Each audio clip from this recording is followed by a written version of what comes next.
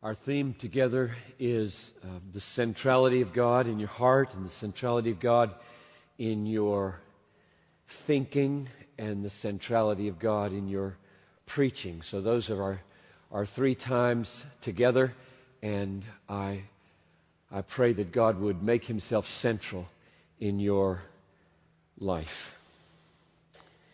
I have an assumption now in this first talk, and let me tell you what the assumption is and then try to warrant it for a moment.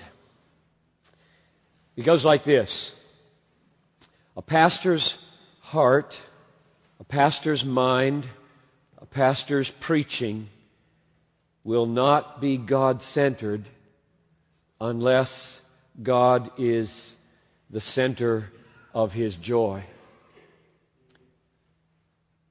Your heart won't be God-centered, your thinking and mind won't be God-centered, and your preaching won't be God-centered unless God is the center of your joy.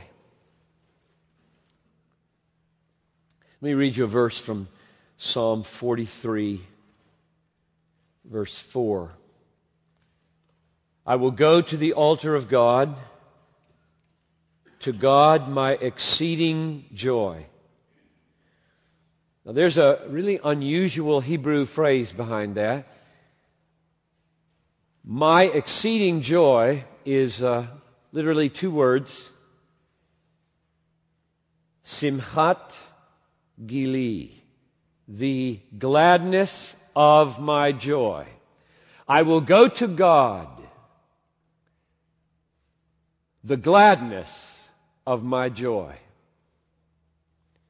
That's very strange. I take it to mean that in all of our joy, God must be our joy. There are many things we rejoice in that are not God, and that's incredibly dangerous. And He's given them to us. Family, beautiful sunrises, church, ministry, food. And I think we're idolaters if we don't have God at the center of that joy. I will go to the altar of God, to God, the gladness of my joy. The heart of my joy, the essence of my joy, the joy of all my joys. I will go to God. So, I only mention that verse to illustrate what I mean by the phrase, center of your joy. Your heart won't be God-centered, your thinking won't be God-centered, your preaching won't be God-centered unless God is the center of your joy. The joy of your joy. The gladness of your joy. Permeating all your joys is joy in God. You should be radically God-besotted people. And in that way, then your heart would be God-centered, and your thinking will be God-centered, and your preaching will be God-centered. Whom have I in heaven but you? And on earth there is nothing that I desire besides you. My flesh and my heart may fail, but you are the strength of my heart and my portion forever. That's Psalm 73. Or Psalm 16. Preserve me, O God, for in you I take refuge. I say to the Lord, you are my Lord. I have no good apart from you. The only way I can make sense out of a sentence like that is that in all the good I have that is not God, God is the center of that good. Otherwise, I just can't make any sense out of a verse like Psalm 16:2 at all. I have no good apart from you. So, My assumption then is, and I've just tried to give it a warrant, my assumption is that in these three messages,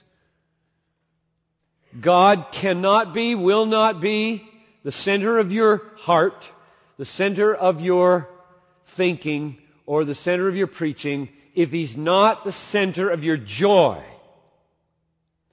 Now that's a huge, huge claim. Because if that's true, then your agenda in ministry must be the cultivation of that joy. That must be a passion for you. Joy cannot be for you icing on the cake of your pastoral life. Maybe it comes, maybe it doesn't. It's nice when it's there. It's sad when it's not. It doesn't really matter. What matters is duty, devotion to the task, getting the preaching done, the visiting done, the counseling done, with obedience to the raw commands of the Bible. If that's life for you, you will not have a God-centered heart, a God-centered mind, or a God-centered preaching. So that's my assumption, and the implication of it is that you, therefore, must pursue your joy in God, or the other way to say it, pursue Him at the center of your joy, so He's the gladness of all your joy. Now, before I make a case for how utterly crucial that is in the pastoral life of your heart, let me give you two other reasons why that's so crucial. One is that it is the way that you glorify God. And I'm just going to read here a text from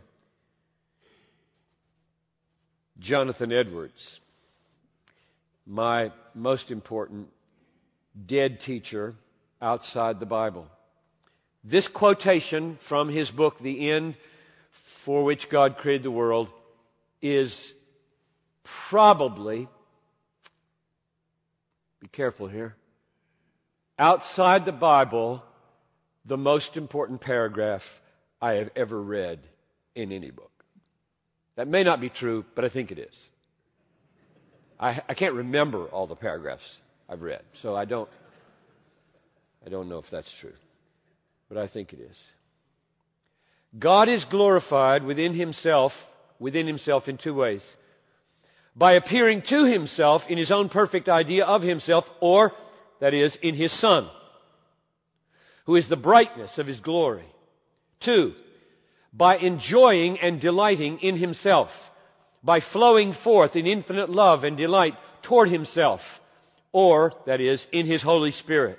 So, also, God glorifies Himself toward the creatures in two ways. One, by appearing to their understanding.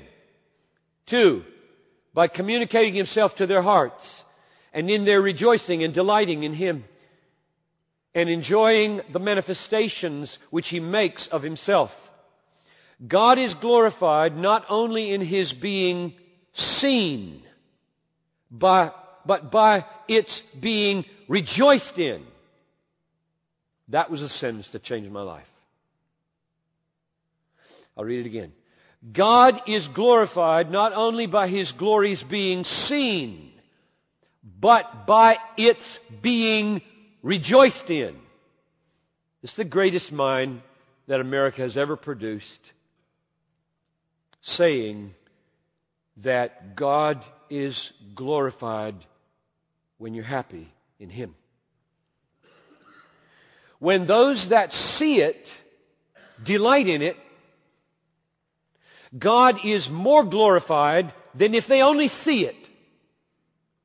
His glory is then received by the whole soul, both the understanding and the heart. God made the world that He might communicate and the creature receive His glory, and that it might be received by the mind and heart.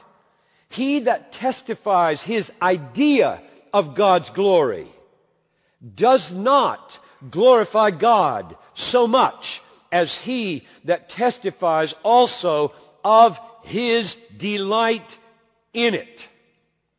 That is absolutely life-changing, if you believe that. Because you all know, you're preachers, you all know that the Bible commands that we glorify God. My daddy said it every week of my life. Son, whatever you do, whether you eat or whether you drink, do all to the glory of God, son. I knew that, but my daddy never told me. I've had to tell him, God is most glorified in you, son, when you're most satisfied in him. Therefore, if you want to make much of God, pursue your happiness if it costs you your right arm. If you have to gouge out your eye, son, get happy in God. He never said that. He was a very happy man, and he knew it in his heart, but he never put it into words. I had to go to Jonathan Edwards to see it put in massive theological form. That you cannot honor God as he would be honored if he is not the joy of your joy. How many people don't know that in your churches? They feel like the main way you glorify God is keeping your nose clean. It's doing the stuff. Gutting it out. Don't. We got 10 of those, right?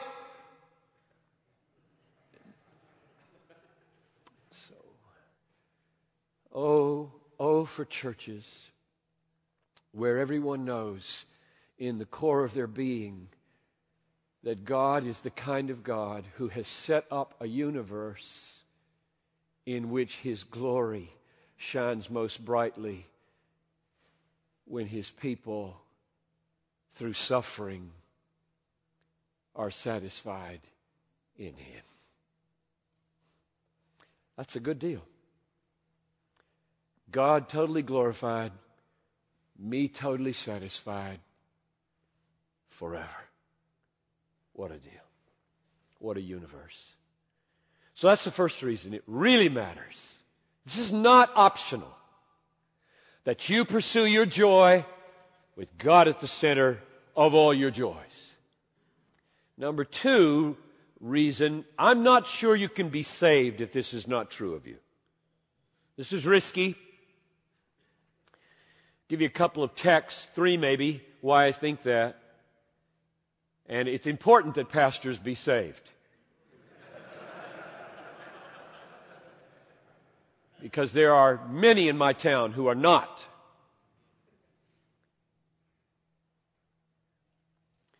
And it breaks the heart of 10,000 parents when their kids go to their churches. Jesus said, Matthew 13:44, the kingdom of heaven is like a man who found a treasure hidden in a field and covered it over, and from his joy went and sold all that he had and bought that field. End of parable. It's a 1-verse parable. That's a description of conversion. There are other weird interpretations given to that verse. Don't go there. This is pretty straightforward. The arrival of King Jesus in a life is like discovering $10 million in a bucket in a field. And you know, given the laws, that if you own the field, you get the bucket. I got to get this field before anybody else gets this field. Cover it over. And then the phrase that changed everything in the way I understood conversion. Apakaros. From joy, he sold everything he had. Now, some people call that self-denial. It is, in one sense. You sell everything you have, sell your wedding ring, sell the old grandfather's clock, sell the house, sell the computer, sell all the books, Piper. Sell them all. Sell everything. In fact, Jesus would go further. Hate your wife, hate your mother, hate your father to get the kingdom. At any cost, value the kingdom most above everything so that it makes all other relationships look like hate. And buy that kingdom. I think that's a description of conversion. I think it's conversion. I don't think it's second stage Christianity. I think to be saved now is to have your eyes open to the value of Jesus. Here's the text that says that more clearly from the Apostle Paul. 2 Corinthians 4:4. The God of this world has blinded the minds of unbelievers to keep them from getting saved. Now, that's not what it says. That's what it means. So here's what it says. To keep them from seeing the light of the gospel of the glory of Christ, who is the image of God. People get saved, that's verse 4, when the light goes on in their heart. When they were once looking at the cross, I remember meeting dozens and dozens of times with my son when he was away from God. And just say, can I say it one more time? Sure, go ahead. And then I just say the gospel. Let's say the cross. He died. He died. How can you turn away from it? And he said, it makes no sense, Daddy. He never got mad at me. He just said, it makes no sense, Daddy. That's blindness. That's Satan and flesh and world until verse 6 happens. The God who said, let light shine out of darkness, has shown in his heart, my heart, your heart, to give, and then he says the same thing he did in verse 4, we just slightly changed vocabulary, to give the light of the knowledge of the glory of God in the face of Christ. What does it mean to get saved? It means that the devil is sucked by the Lord, and the eyes go open, and the foolishness of the cross becomes wisdom and power. That's what getting saved means. You were looking at him and he's boring. Why would anybody want to go worship him? And I got a television, for goodness sakes, and I got golf.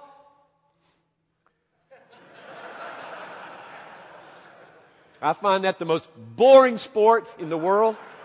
I haven't played a game of golf for 30 years. I don't have a line item in my budget.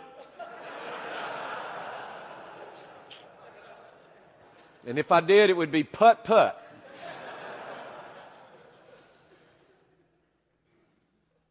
The light goes on, and you were looking at golf, and you were looking at television, you were looking at money, and you were looking at fishing, and you were looking at booze, and you were looking at girls, and that's life. For goodness sakes, you Christians, you're so boring.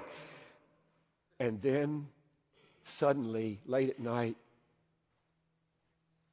light floods the heart, and the cross is majestic. It's the sweetest thing a kid ever heard at age 23, on his face in a van in Pensacola, Florida. So are you saved? Has he become the light which is the joy of all your joys? One other text to test whether you're saved or not. Hebrews 11:6. without faith, it is impossible to please God.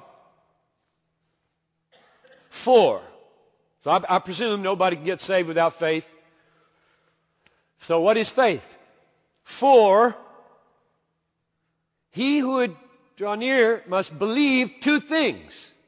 That he is, and that he is the rewarder of those who seek him. You don't believe that, feel that, you're not saved.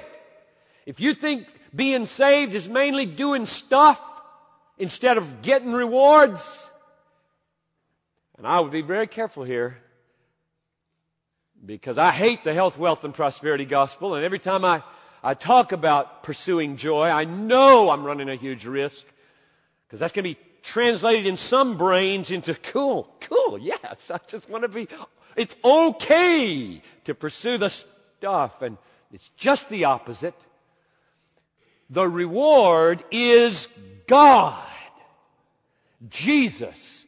Blessed are the pure in heart, they will see God. That's the reward. Face to face, no longer through a glass dimly. So, to be saved is to believe, and believing is believing that he is and embracing him as our reward. Now, all that's introduction to what I want to say. What I want to say is you're pastors,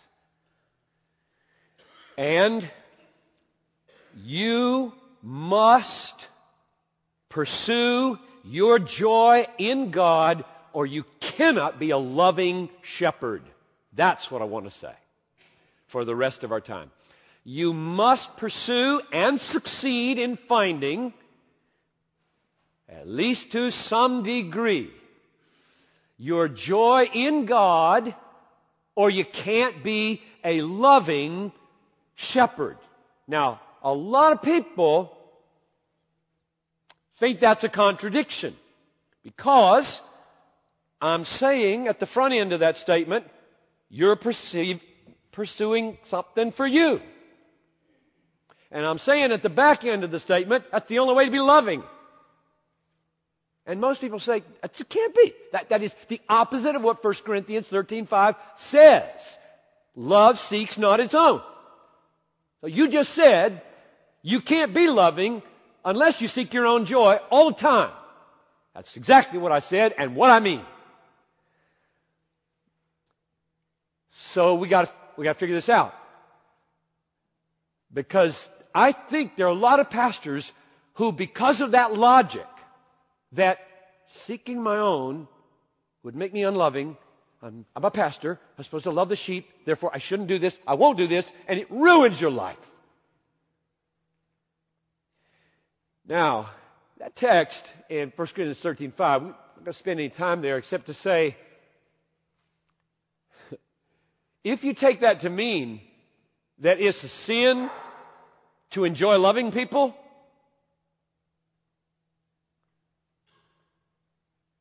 you can't make any sense out of the chapter. If it's a sin to pursue your joy in God, that chapter won't make sense. Because the argument in the first 3 verses is, though I give away all my goods and my body be burned and have not love, it profits me nothing. What kind of an argument is that, if it's wrong to want profit?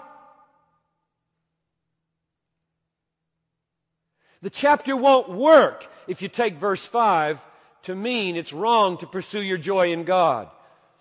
What it means is, love seeks not its own material gain. It doesn't manipulate people. Love has found a way to be so satisfied in God that we become a means to other people's ends. And that when our love in and our joy in God spills over onto others, it multiplies ours. It's like a weather front. So here's this big high pressure zone filled with joy in God. And here's this low pressure zone of need in people. And the high pressure zone starts moving in to this neighborhood. And the low pressure zone immediately creates wind. Like that. That's called L-O-V-E.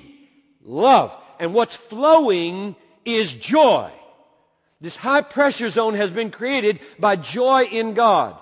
It's moving into a low pressure zone of absent joy, absent lots of stuff. And the effect on high pressure zone joy in need neighborhood is a draft called love. And here's the beautiful thing. The high pressure zone doesn't get smaller. It gets bigger. It includes, it embraces. My joy in spending myself for my people doesn't go down. It goes up. In fact, I'm going to argue, if it doesn't go up, it ain't love. Okay, that's the thesis. Let's do texts for the rest of our time. Turn with me to Hebrews chapter 13. Hebrews 13, every pastor has a Bible. Got a sword if you're a soldier. Unless it's all in your head, and that'd be great.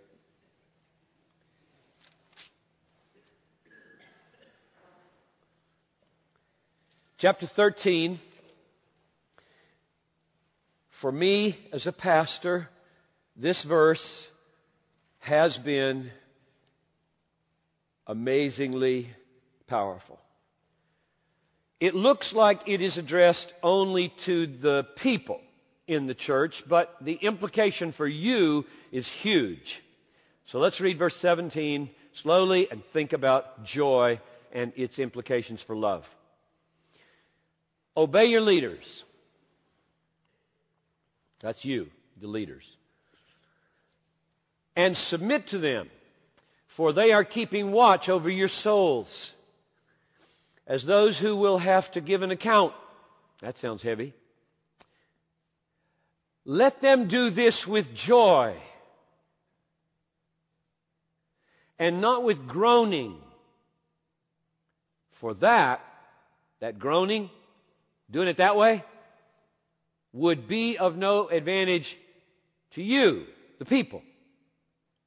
The you there's the people. You got it?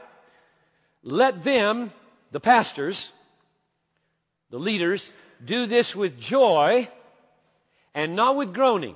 So they're going to keep watch over your souls, guide the church, be apt to teach, going to do all of this.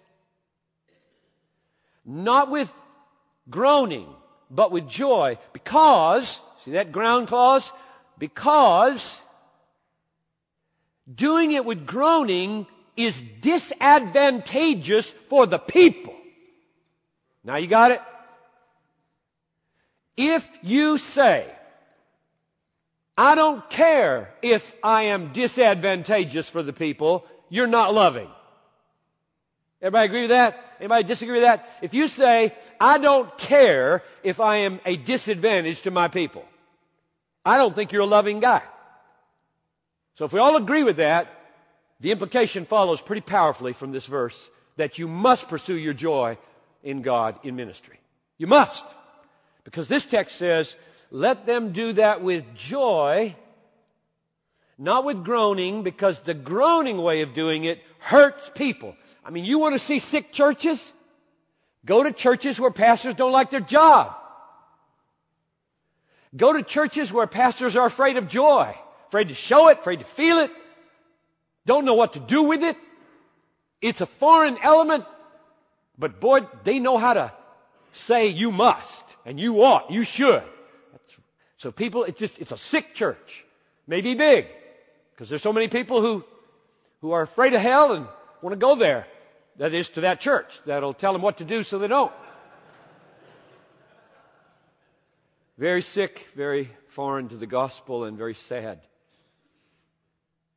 So, there's my lead text for this message, that a heart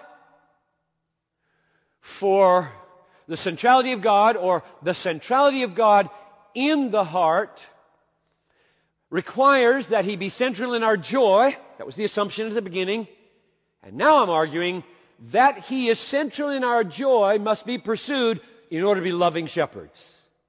Because that's what the verse says.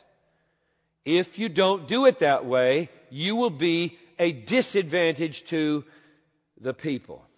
And there are a couple of reasons why you will be. Or why, if you did it with joy, you wouldn't be. One is, a pastor whose heart is thrilled with God,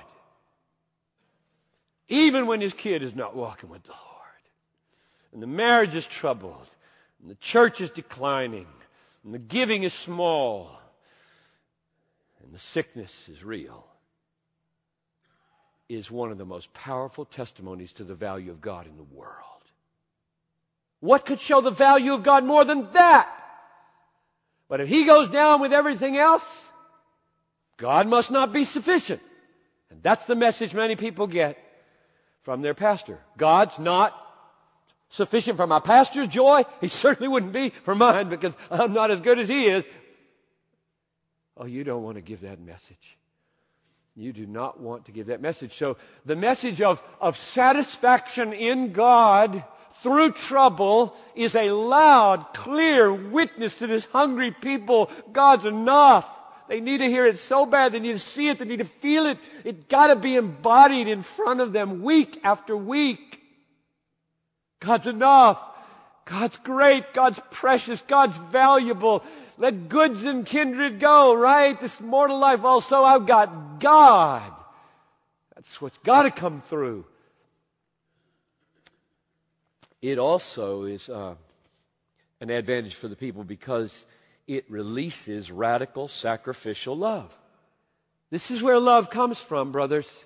This is where love comes from. God-exalting love comes from God-exalting joy. All right, let's go to chapter 10, verse 34. I'm going to stay in Hebrews for a while. I would love to go all over the New Testament, but let's see how far we can get with Hebrews, and then if there's time, we'll go to Jesus, and if there's time, we'll go to Peter, and if there's time, we'll go to Paul. That's what I'd like to do. Oh my, that won't happen.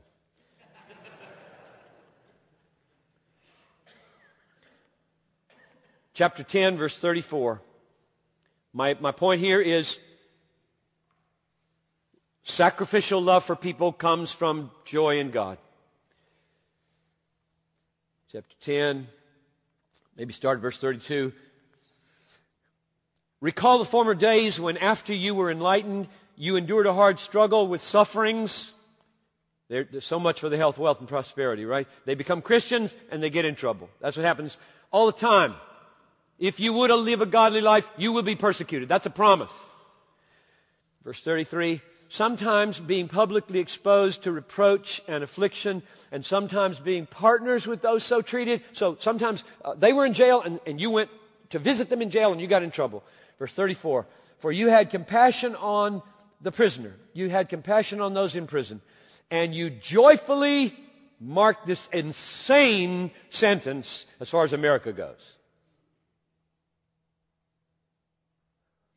You joyfully accepted the plundering of your property. Or it might mean an official confiscation. The confiscating of your property. Either way works. Now here's the ground clause for that insane, countercultural, unbelievably wonderful experience of joy in loss, which produced the love going to the prison. Now, before I read the ground clause, get the picture. Some of the saints have been thrown in jail. All right? You're not one of them. But if you go visit them, they'll know you are one of them. So what are you going to do? You're going to say, I got kids. I got kids. I got a nice house. I've seen what they do to houses of people in jail. All the windows are broken out and they burn it down. I got a nice house. And I got kids. I don't think I should go visit them.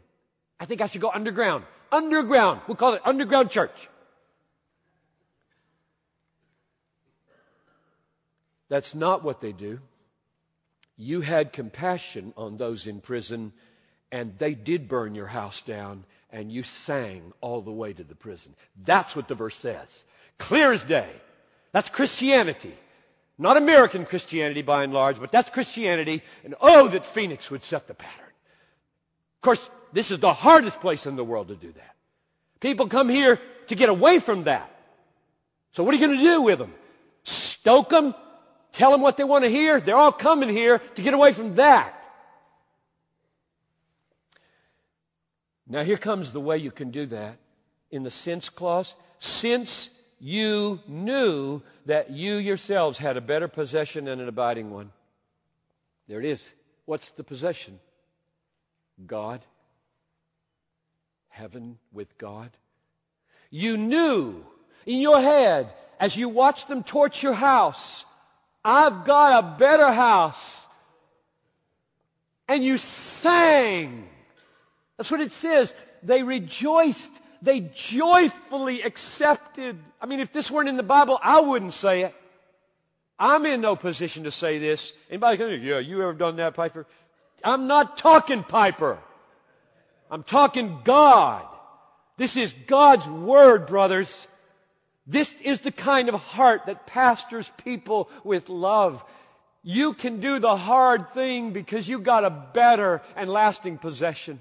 They call you at 8 o'clock when you've worked 18 days in a row without a day off, not had one evening at home, and you're playing with your little girl, and it's a suicide situation.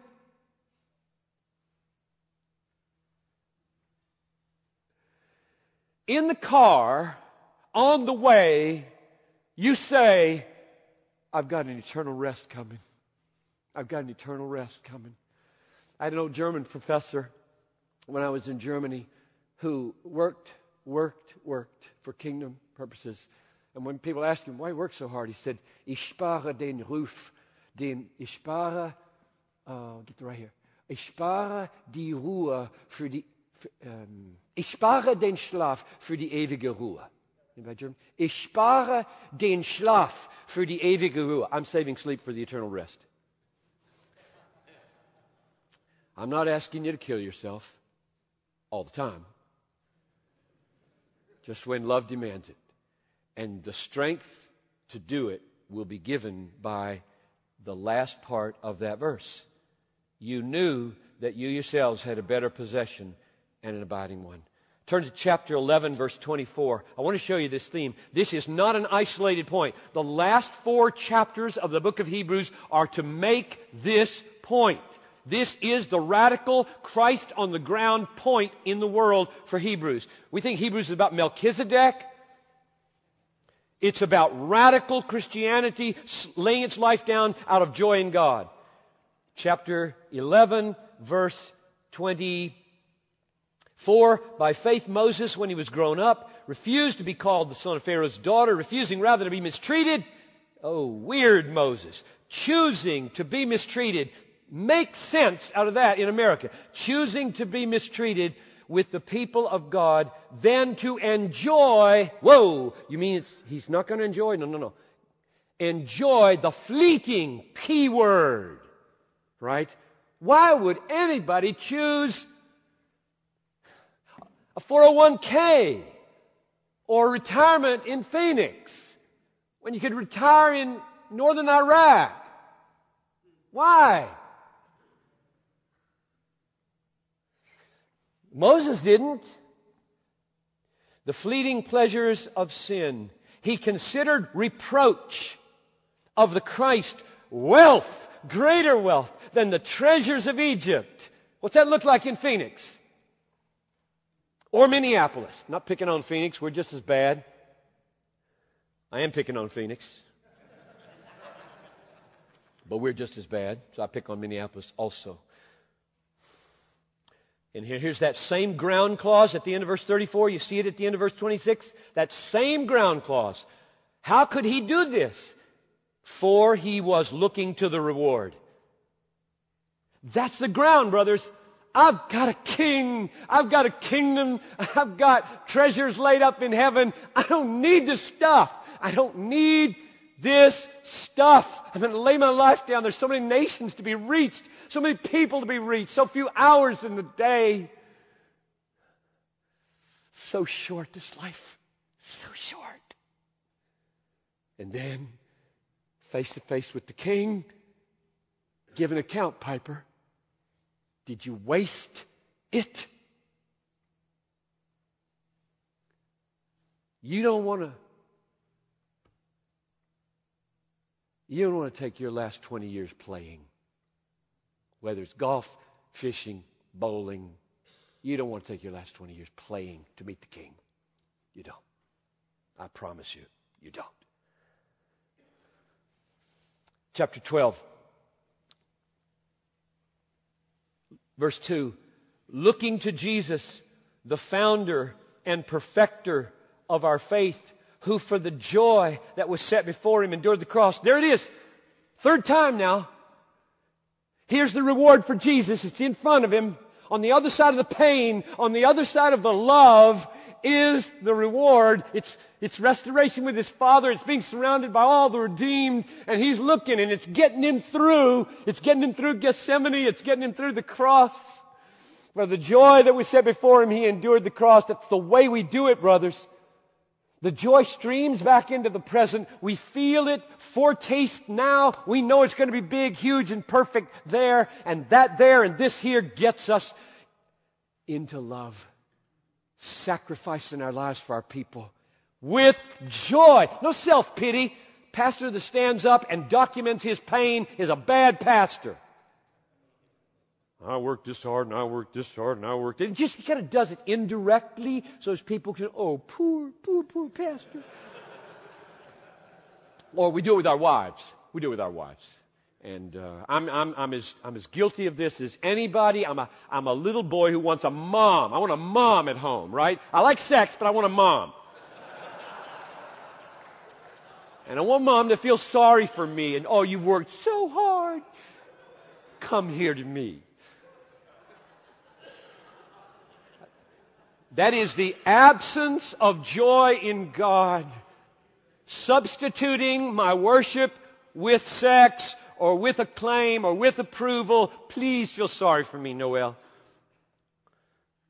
Finally, chapter 13, verse 13 and 14. Maybe start at verse 12. I'm just showing you the theme. You do the rest. Preach this to your people. Preach a series on these crazy texts. See if it doesn't turn them upside down. The young people want to hear it anyway. I don't know if retirees do or not. I know some do. Call them finishers.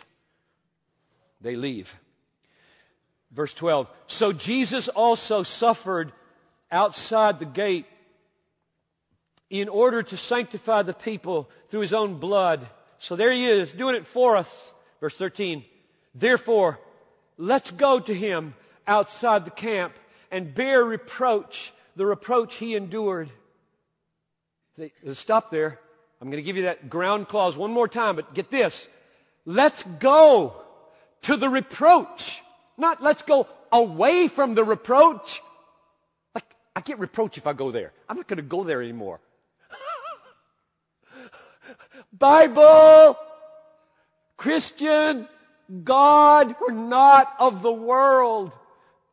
You go toward reproach. You go toward the prison. You go toward the Red Sea. You go toward the cross. And you go outside the camp. And here's the ground clause one more time. Verse 14. For here we have no lasting city, whether it's Phoenix, Minneapolis, but we seek the city that is to come. And guess who's the king there? Jesus. And that's why the city is so attractive to us. That's Hebrews. Let's go to Jesus. Matthew chapter 5. I'm illustrating the point. I'm trying to argue for the point from the Bible, not John Piper, that joy in God now and the anticipation of the full joy later in God is the spring from which sacrificial pastoral shepherding flows. That's my argument. I don't have anything new to say, just more texts. So chapter 5, let's do the ending and the beginning and show you how they fit together. Chapter 5, verse 43 of Matthew. Jesus says, you've heard that it was said, you shall love your neighbor and hate your enemy. But I say to you, love your enemies. Now that includes enemies in the church, and everybody's got some, okay? Not just enemies outside. Everybody. Anybody who is making life hard for you. Love your enemy. But I say to you, love your enemy and pray for those who persecute you. Okay, now just stop there. Now where's that going to come from? Where's that going to come from? Those two verses don't say. What is the spring of enemy love? So that a person who for year after year after year is making your life hard, they don't ever get it. They say negative things at almost every meeting. They write you crummy notes and almost never affirm. They just make life hard. And then, of course, there's plenty outside the church who don't understand what's going on at all and think you're weird to the extreme. The answer to where it comes from is given in chapter 5, verse 11 and 12. Blessed are you when others revile you and persecute you and utter all kinds of evil against you falsely on my account. Now that's the same situation we just had in chapter 5, verse 43 and 44. They're persecuting you. Verse 12.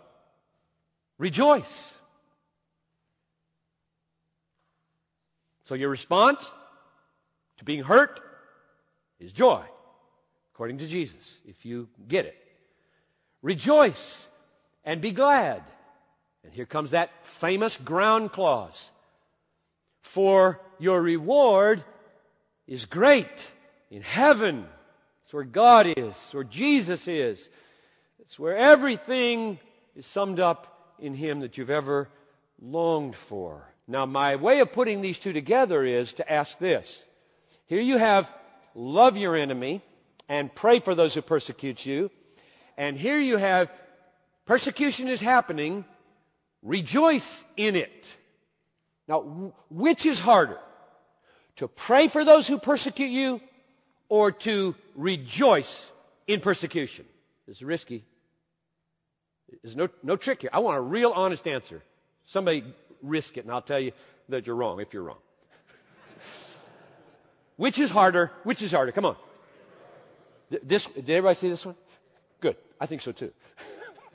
I think joy in the midst of being hurt is impossible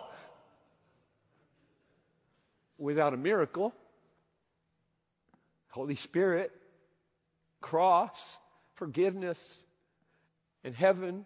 Therefore, my conclusion is, since this one's harder, this one is done by this one. And if this can be done, this can be done. So if you need to love your enemy and pray for your persecutor and you're not doing it very well, the battle should be fought here. Can you rejoice in this church that's making life so hard for you? Can you rejoice? And I don't mean, brothers, please, I don't mean a toe-tipping rejoice in God like there are no tears. I'm talking through tears and sobs.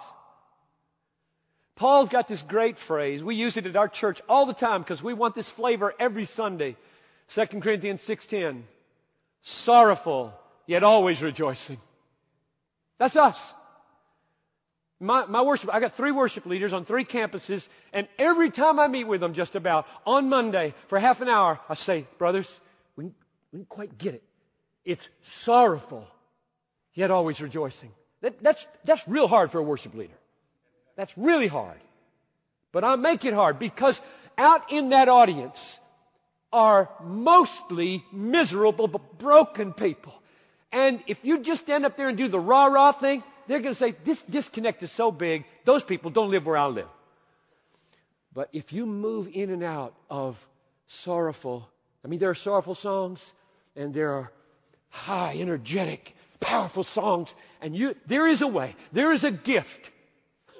Wesley, there's a gift of worship leadership that can get this, And oh, that we would all have brothers and sisters who could help us as pastors set these tones of sorrowful yet always rejoicing.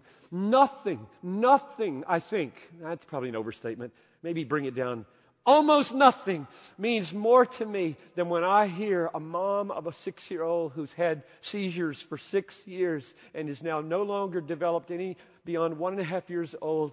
And they walked through so many surgeries and they just took out 40% of his brain hoping it would work. And it didn't work. And she walks up to me after a sermon and says, "Thank you for holding up the sovereignty of our great God." Nothing means more to me. There, I said it too strong again, because I can think of one or two things that would probably mean more to me. Like if her sister got saved. But you get what I'm trying to say. To have so spent yourself for a people that they begin to get that God is more valuable than the health of this little baby. And God is more valuable than my having a normal life without a child like this. God is so valuable and so sufficient and so sovereign. He can take this, sanctify it to my soul, turn it for my children's good, turn it for the nation's good. Wow.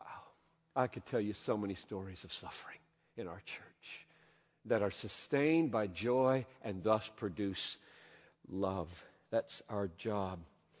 That's Jesus making the same point. Maybe it would be okay to go just a tad longer. We just kind of shuffle the schedule around a little bit. I want to give you a witness from Paul. Go to 2 Corinthians. Maybe just one quick verse from Paul, Peter, and then a closing comment.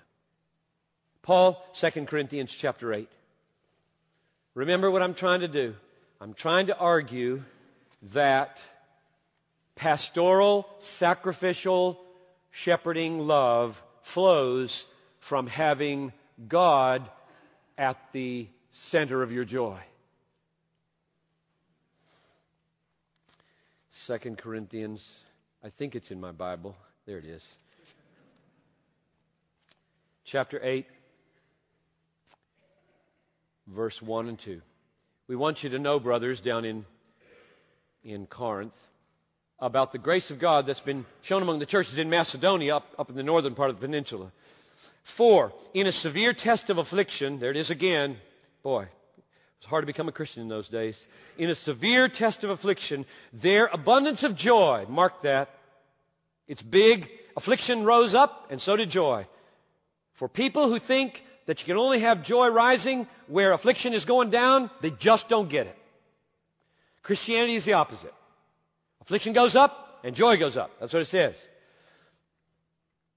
For in a severe test of affliction, their abundance, overflowing joy, and their extreme poverty. Wow. So they didn't get prosperous all of a sudden when they became a Christian either. So they got affliction, they got poverty, and these people are as happy as they can be. What in the world? How un-American. Extreme poverty have overflowed in a wealth of generosity. Now, I call that love. In fact, Paul calls it love down in verse 8. I say this not as a command, but to prove by the earnestness of others that your love also. So, love is what in verse 2? Come up in your own head with a definition of love on the basis of verse 2. In a severe test of affliction, their abundance of joy. Now that joy came from the grace of verse 1. The grace of God was shown. So God is the ground of this joy. The abundance of joy and their extreme poverty have, like a high pressure zone, this is where I got this image, by the way, like a high pressure zone, overflowed in a wealth of generosity on their part. And this generosity, of course, going to the poor in Jerusalem. That's what the point is. They're taking up an offering. And it's overflowing. So if joy in grace is overflowing in generosity, where does love come from? It's not rocket science. Love comes from joy and grace. Love is the overflow of joy in God that meets the needs of others. That's my definition of love based on verse 2. There are other ways to define it, legitimate ways. But here, since Paul calls it love in verse 8, I'm going to define love as love is grace comes down, God is manifested, lights go on, glory is seen, joy rises, generosity flows. That's love. And that's the way I want to minister to my people. Therefore, brothers, my main battle is joy in Him. Not writing books, not preaching sermons, not going to conferences, not having a happy family that works. My main battle is keeping God as my treasure. Peter, chapter 5. 1 Peter. Take another 3 minutes maybe. 1 Peter, chapter 5.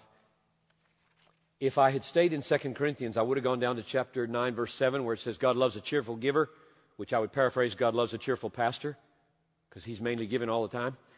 And he doesn't like, he says, don't give begrudgingly or under compulsion, but God loves a cheerful giver. That applies to the pulpit. But now Peter says it better than I do, so let's read Peter. Chapter 5, start at verse 2. Shepherd the flock of God that is among you, exercising oversight, not under compulsion. Now that's just like 2 Corinthians 9:7. Not under compulsion, but willingly. Want to do this. Want to do this. As God would have you. Not for shameful gain. Don't make your money at this. If you're just doing this for a living, get out of the job. Not for shameful gain, but eagerly. Eagerly? That's the same as saying God loves a cheerful giver. God loves a cheerful pastor. Do this eagerly, not domineering over those in your charge, but setting examples. Examples of what? Eager love and sacrifice through whatever pain, because I have found as one of your shepherds that my over-shepherd always leads me in green pastures. I mean, do you believe the first verse of Psalm 23? We still translate it with the old English usage of the verb want. And almost nobody means want by what they meant by want in the 1600s. It meant lack. And the word is lack. The Lord is my shepherd. I have no lack. Got cancer? Kids not following Jesus? Budget's $2 million behind? And I have no lack. Why? How can you say that? God. God.